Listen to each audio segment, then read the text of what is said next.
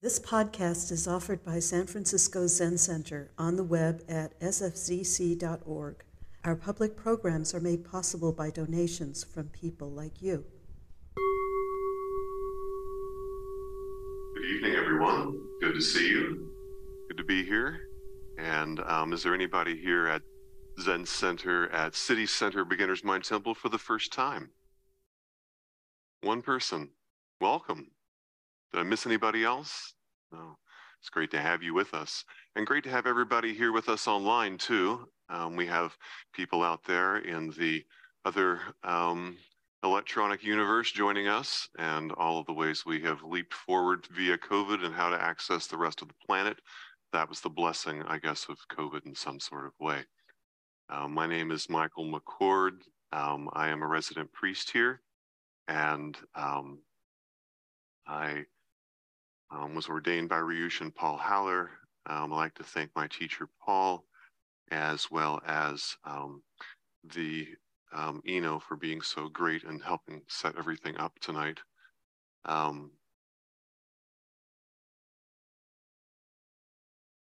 This next Monday, we're off here at this temple. It is a holiday, and it is the 19th of June. And this is a holiday that we're going to be celebrating, and it is a very Buddhist holiday, the 19th of June. And the 19th of June, since 2021 in this country, has been a federal holiday, and it has been celebrated yearly since 1866 in commemoration of what happened in 1865. And it's called Juneteenth, or it's been called Juneteenth colloquially or commonly since about the 1890s. Before that, it was called Jubilee Day, and it was called that for a number of years. And this is the day where the very last individuals who were not freed people but were in slavery in the 13 different states in the United States heard via a proclamation that they were actually no longer officially slaves. And this reached them on June 19th, 1865, even though the Civil War here in the United States had been over essentially since April 9th. Here we were 2 months later. And they did not know that they had their freedom, or what we would say is the beginning of the opportunity to find some freedom. You see, this is a situation where in this country, individuals had been enslaved for generations, for hundreds of years. And then this proclamation goes out that, okay, the war is over. We already had the proclamation way before the war even ended, but now we can actually enforce it into the 13 states that had rebelled from the Union and still wanted to keep slavery as an institution. And now all of those people have been told, as of the end of May of June 19th, 1865. And Texas was an outpost. Galveston was where it was announced, the island of Galveston, actually.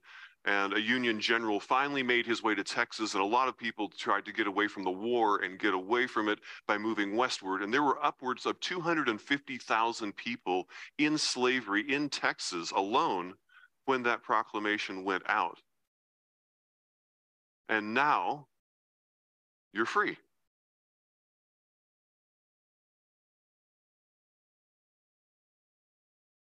At that time, there was no institutional education system.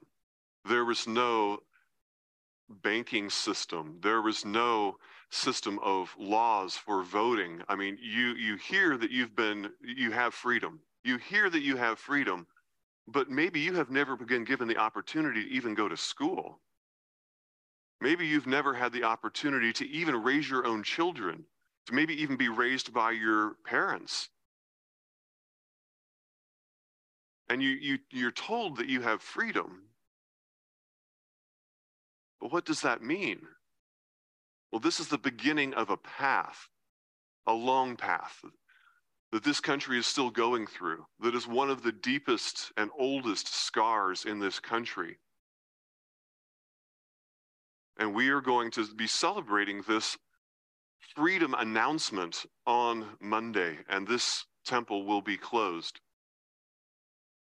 And this is such a Buddhist holiday,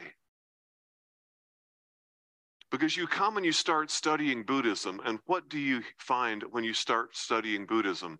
You find that you already have freedom and liberation. You find that you already have what you need. You find that you're in a prison of your own making. People say, you have freedom. This is a message of liberation. And we chant it with the Heart Sutra, the most commonly chanted sutra in all of Buddhism, the Heart Sutra. Avalokiteshvara Bodhisattva, when deeply practicing Prajnaparamita, clearly saw that all five aggregates were empty and thus relieved all suffering, or thus was free from suffering. The very first sentence in the Heart Sutra, the synopsis of Buddhism. But it isn't that easy, is it? You find out that you've got this message of freedom. The message of freedom finally reaches you. But oh, all of the other stuff. And in this case, all of the stuff that we inherited from our grandparents, from our parents, from society, the neurobiology of our great-grandmother, who knows all the stuff that we inherited, that coalesce to give us that next moment. And so we've been given the message of freedom, the message of liberation, but now we've got a long path ahead of us. And this is a very Buddhist concept, the news of liberation. And then what next? We have been studying then what next for the enslaved peoples of this country for the last 170 years. And we have got a lot of work to do. A lot of people have done a lot of work, but there is still a lot of work to do. Do I know that I'm free? Buddhism has been trying to get that message out to people for thousands of years. And so I've been told about the message of liberation. And that I've also been told that I am in a cage of my own making, and the key is in my pocket. I've also been told that the cage is my imagination, and that the key is actually realizing that.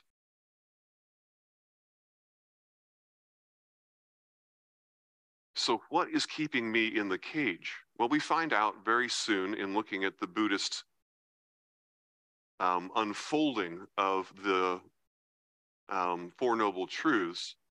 We find that everything starts with suffering.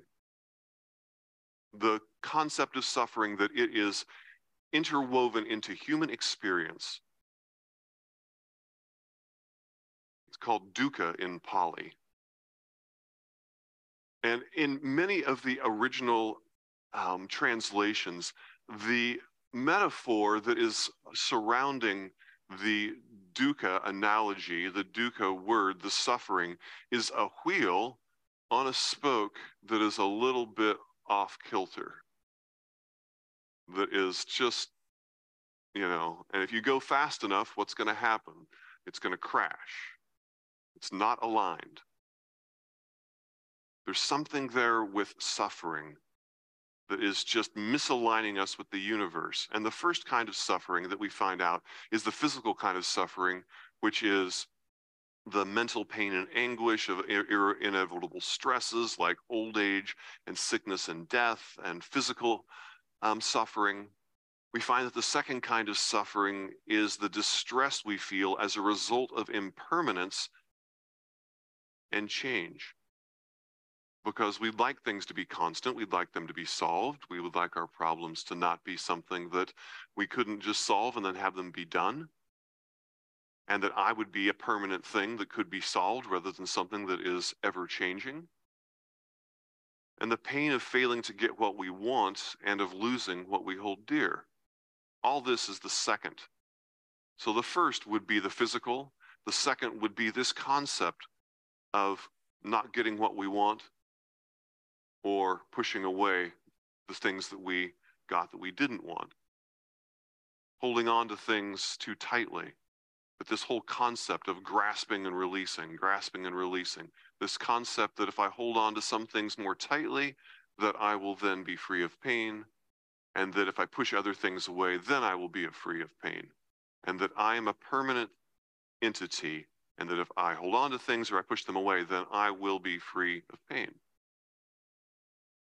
And that is the second way in which we suffer. The first one was sickness, old age, and death. And then this concept is the second one.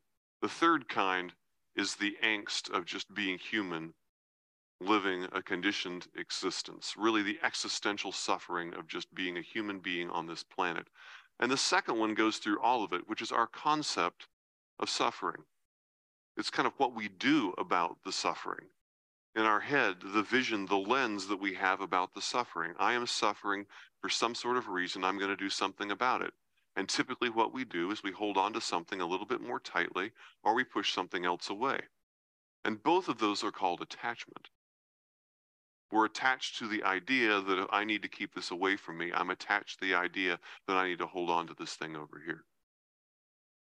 I call it sitting or being right between whack-a-mole and holding on to shiny objects. You know, the shiny objects, whether you want to trap a raccoon, the best way to trap a raccoon, they do this in the southern part of the states where there's lots of raccoons. They carve a little hole in a tree that's just barely big enough to put a shiny object in, like a bead or a ball bearing. And then it's big enough to put it in there, but it's not big enough to get a raccoon hand in there and hold on to it and take it out. And a raccoon will go in, they're very, for some reason, just attracted to shiny objects. And they will go and they will reach their hand into the tree and they will grab onto the shiny object and they won't let go of it and they'll be trapped. They will be in a complete trap of their own grasping. And it's just a perfect metaphor for what we all do.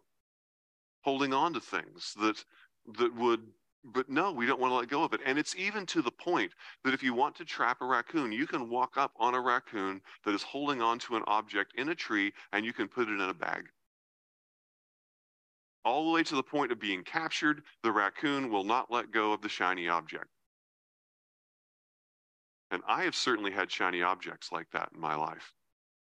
Some of them were things that I didn't like, that I kept skipping around my brain about over and over again, a story that's plaguing me, but I can't let go of the story. Or other times they're escapist things that I'm doing or thinking about that keep me away from the other stuff. I have been that raccoon. I have been bagged by my own cage many times and caught because of the shiny object. And then on the other side, we have all of the other sorts of attachment. It's attachment to the idea that if I keep this away from me, I will then be happy. If I have this person leave the Sangha, then I will be happy. If this person that I work with, if this person in my family, if this whatever, if that thing changes, then I will be happy. I just need to keep that away from me, then I will be happy. Well, I had the opportunity to play this out in a really interesting way. I lived at Tassajara, our monastery down south, for many years. And if you live there year-round for a few years, you're kind of sequestered into this little valley with the same 40 to 60 people living there year-round.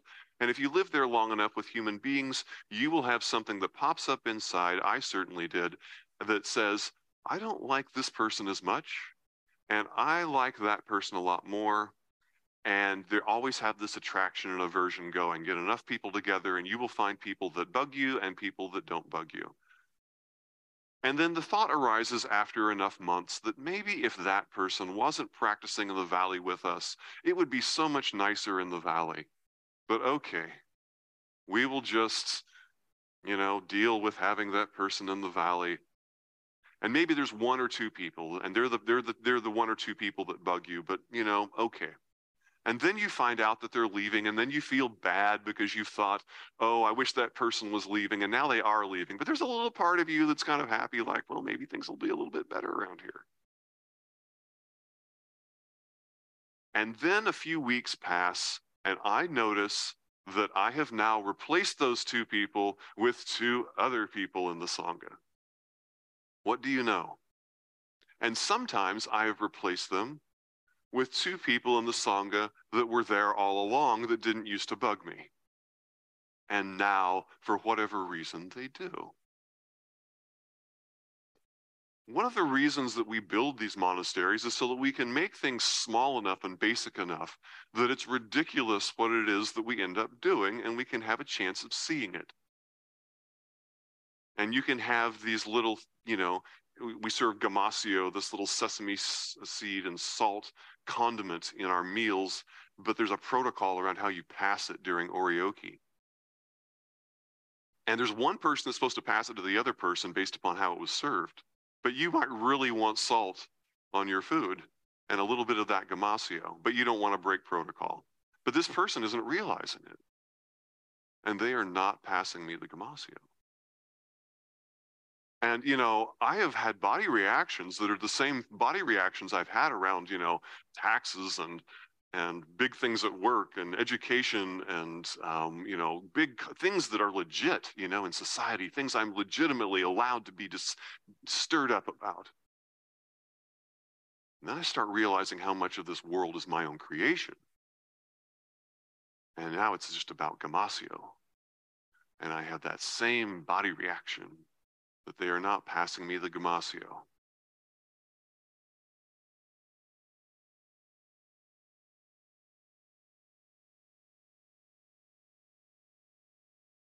A cage of our own making, a world of our own making. And then we start to realize that we have a filter. That a lot of our pain comes from the fact that we have a filter that we're putting on top of everything.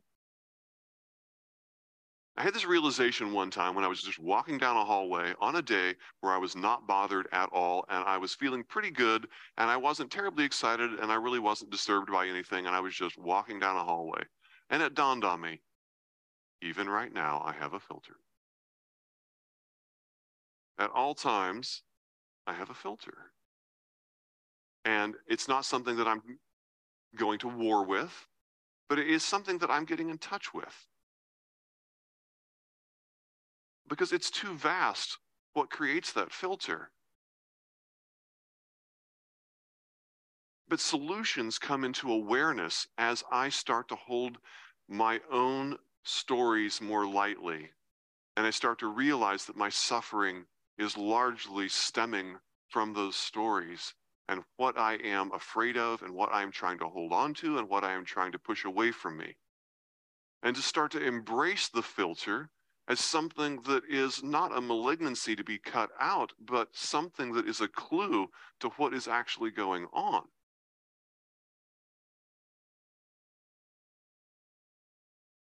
There's this quote from Rilke that I love that's about this. Rilke was a poet and a writer, late 19th century, early 20th century. And I just love how much of the stuff that he writes, it's hard to believe he wasn't a practicing Buddhist. But this quote I try to remember when I get to some of my wanting to know and see through my filter and just understand and like, okay, I'm tired of this funhouse mirror. I just want to understand what's causing my suffering. Specifically, what's causing my suffering. He says, be patient toward all that is unsolved in your heart and try to love the questions themselves, like locked rooms and like books that are now written in a very foreign tongue. Do not now seek the answers which cannot be given you because you would not be able to live them. And the point is to live everything. Live the questions now. Perhaps then, gradually, without noticing it, you will then live it some distant day into the answer. having the spaciousness that it's okay to not necessarily understand what's going on, to understand that my filter is something that's going to take time to unfold, to not go to war with myself because that I have a filter, and to be there in zazen as we're sitting in meditation, in our daily practice and the things that come up, and to be a host to both the aversion and the attraction, but not to add one bit to any of them, but to hold it graciously and spaciously with whatever is coming up, and to embrace the shadow side, the uncomfortable, and to realize that we might have a period of meditation that isn't so comfortable, but we might have learned something. And can I hold that the way that I would hold a crying baby, with just spaciousness and understanding?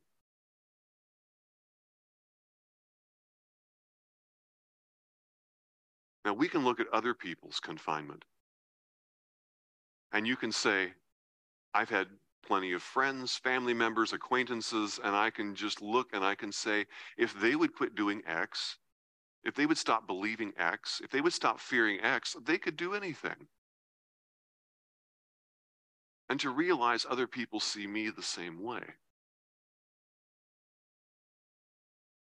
Anyone here can think of someone that you've seen before, that you know, that you love, that just isn't getting something, that isn't seeing something, and to you it's pretty clear what's causing that little wheel to skip and be off balance, why that just isn't, why that suffering is just going. That's why I love that analogy from the early Buddhist texts of the wheel that's on a spoke, but it's a little bit off center, and it's just skipping. It's not really working. And other people see me that way, the stuff I'm doing that's holding me back. Being told that we're free is just the start of our journey into seeing our fears and our shiny objects. And we're invited to stop going between playing the game whack-a-mole and to clinging to our shiny objects. I don't know if everyone knows the term whack-a-mole. I don't know if this is really a great game for moles, but there's this thing at fairs that they have where you have a spongy paddle, and then like the mole comes up out of the different holes, and you try to like track the mole wherever it's coming up, and you like push it back down. No, no, no. And I imagine myself with all of the stuff that I don't want to accept. No, no. No, that's not true. That's not me. That's not the thing. I don't want to hang around that person. I don't want this to be true. Whack-a-mole. Right in between that and shiny objects, the things that I want to trip on or the things I want to escape with. What about what's happening right here without all of those stories? Attachment is the opposite of acceptance. The absolute opposite of acceptance.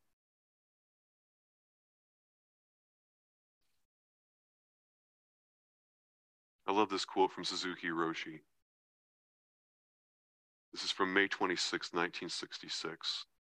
And he says, the secret of all the teaching of Buddhism is how to live on each moment. Moment after moment, we have to obtain absolute freedom.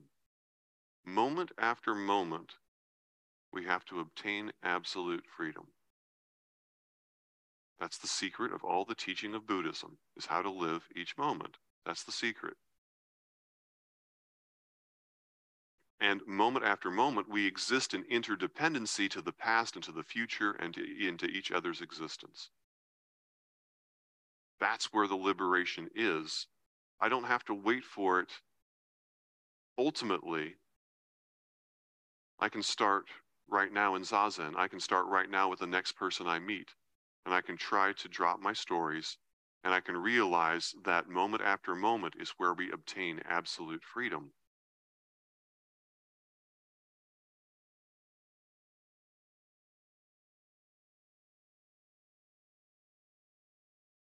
Suffering starts with the incorrect view that this self will be protected from suffering if I cling to this and avoid that, and that there is a self that needs protecting.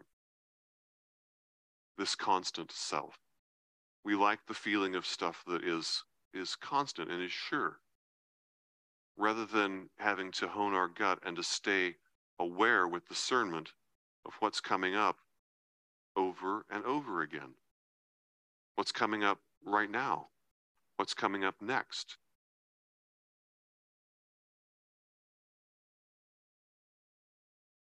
In one of our practice periods at Tassajara, my teacher, Ryushin Paul Haller, had this phrase, be aware that you're aware when you're aware. And did I get that right, Ryushin?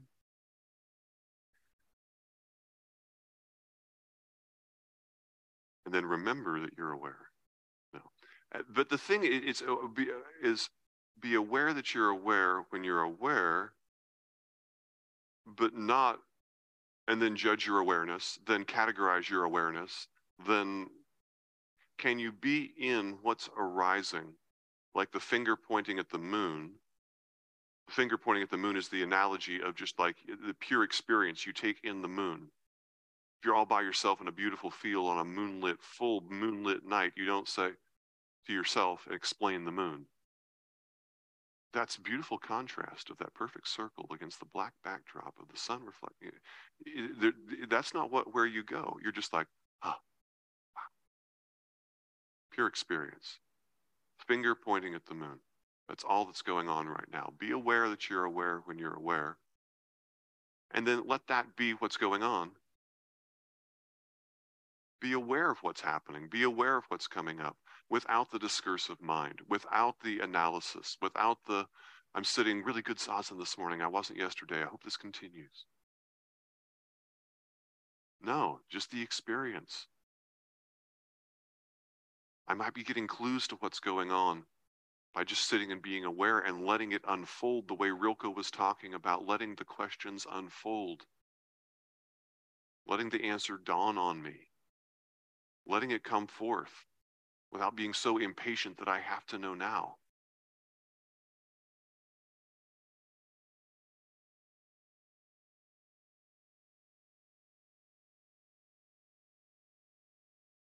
Years ago, I was in Palmyra in Syria with some folks that were living in the same place I was in Jordan. We traveled up north, and I just think of the permanence that we try to have, the security that we try to have as human beings in our history. And we went to this castle up in Palmyra, north of Damascus, and it was a outpost, I think, of the Ottoman Empire in the 13th or 14th century, in this old castle, and it's deep moat, and there was this bridge across it, and it was closed. And for whatever reason, we decided we found this way to like climb into the castle. And as we were getting near the top of one of these walls, it started to crumble a little bit in our hands. And I'm thinking, this is an artifact. I shouldn't be like making a castle this old crumble. And I realized that actually there was evidence that this castle was completely falling apart and had for some time. And it had been around for, since the 14th century. And someone, I can only imagine its glory when it was first built, because it was pretty impressive now, and it was crumbling, and it was hard to get into, and no one was guarding it. But what was that fortress like? There was someone who was trying to keep things out, who wanted to build something that was really permanent, that was really strong, that was really tall, that was really, we can open the drawbridge and we can let people in that we want to have in, and we can keep all the other folks out that are going to cause us harm. And this symbolism is all over the world, trying to build things as permanently as possible, as big as possible, so that we can let in what we want to have let in and keep out what we don't want to keep have in, and that will keep us safe. And that's so symbolic for what we do with our suffering.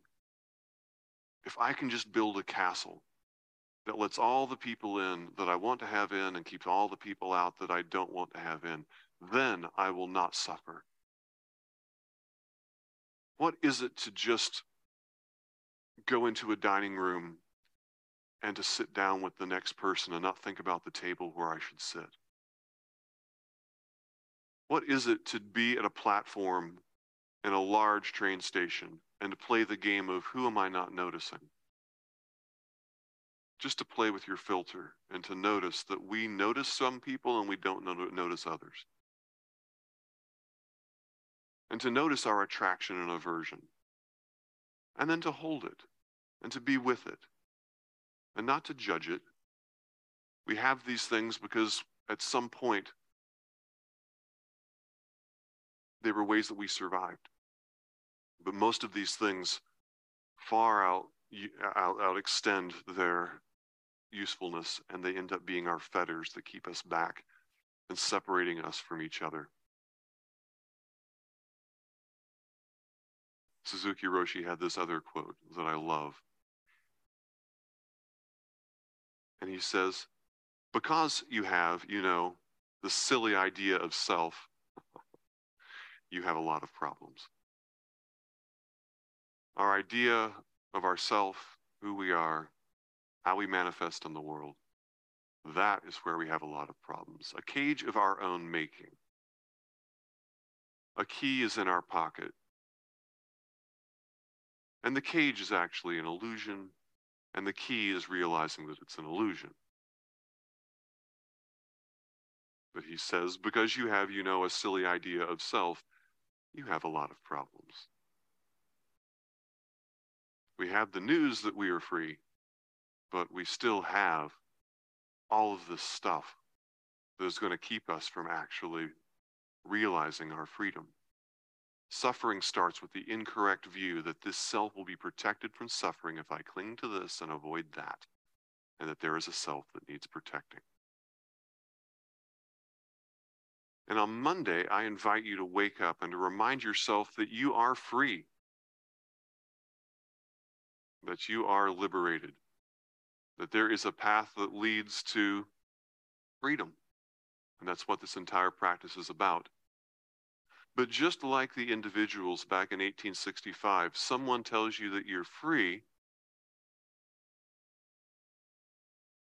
but now what? Your children don't have any schools. The banks won't lend you any money. You can't vote. How are you going to actually function in society? That was the beginning of a very long road that is still going today. It was not when people gained freedom.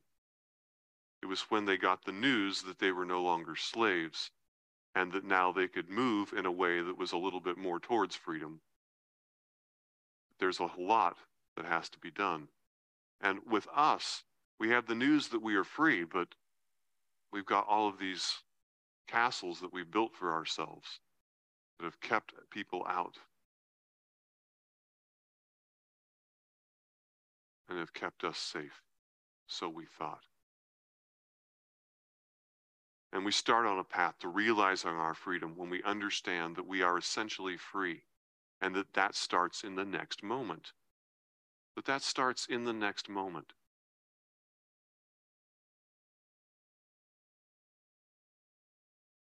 I went back and I looked to see if there was a quote from Suzuki Roshi on June 19th. And there was. In 1966, on June 19th, this is what Suzuki Roshi said. Stop comparing this world to the other world, this moment to the next moment. We should live in the eternal present. Here we have eternal life in its true sense. Freedom is in the next moment, and then we can build a life that's based on that by being in it. Here we have eternal life in its true sense, living in the eternal present. From Suzuki Roshi on June 19th, 1966. I invite you on Monday to wake up to say, I am free. Thank you for listening to this podcast offered by the San Francisco Zen Center. Our Dharma talks are offered free of charge, and this is made possible by the donations we receive. Your financial support helps us to continue to offer the Dharma. For more information, please visit sfzc.org and click Giving. May we all fully enjoy the Dharma.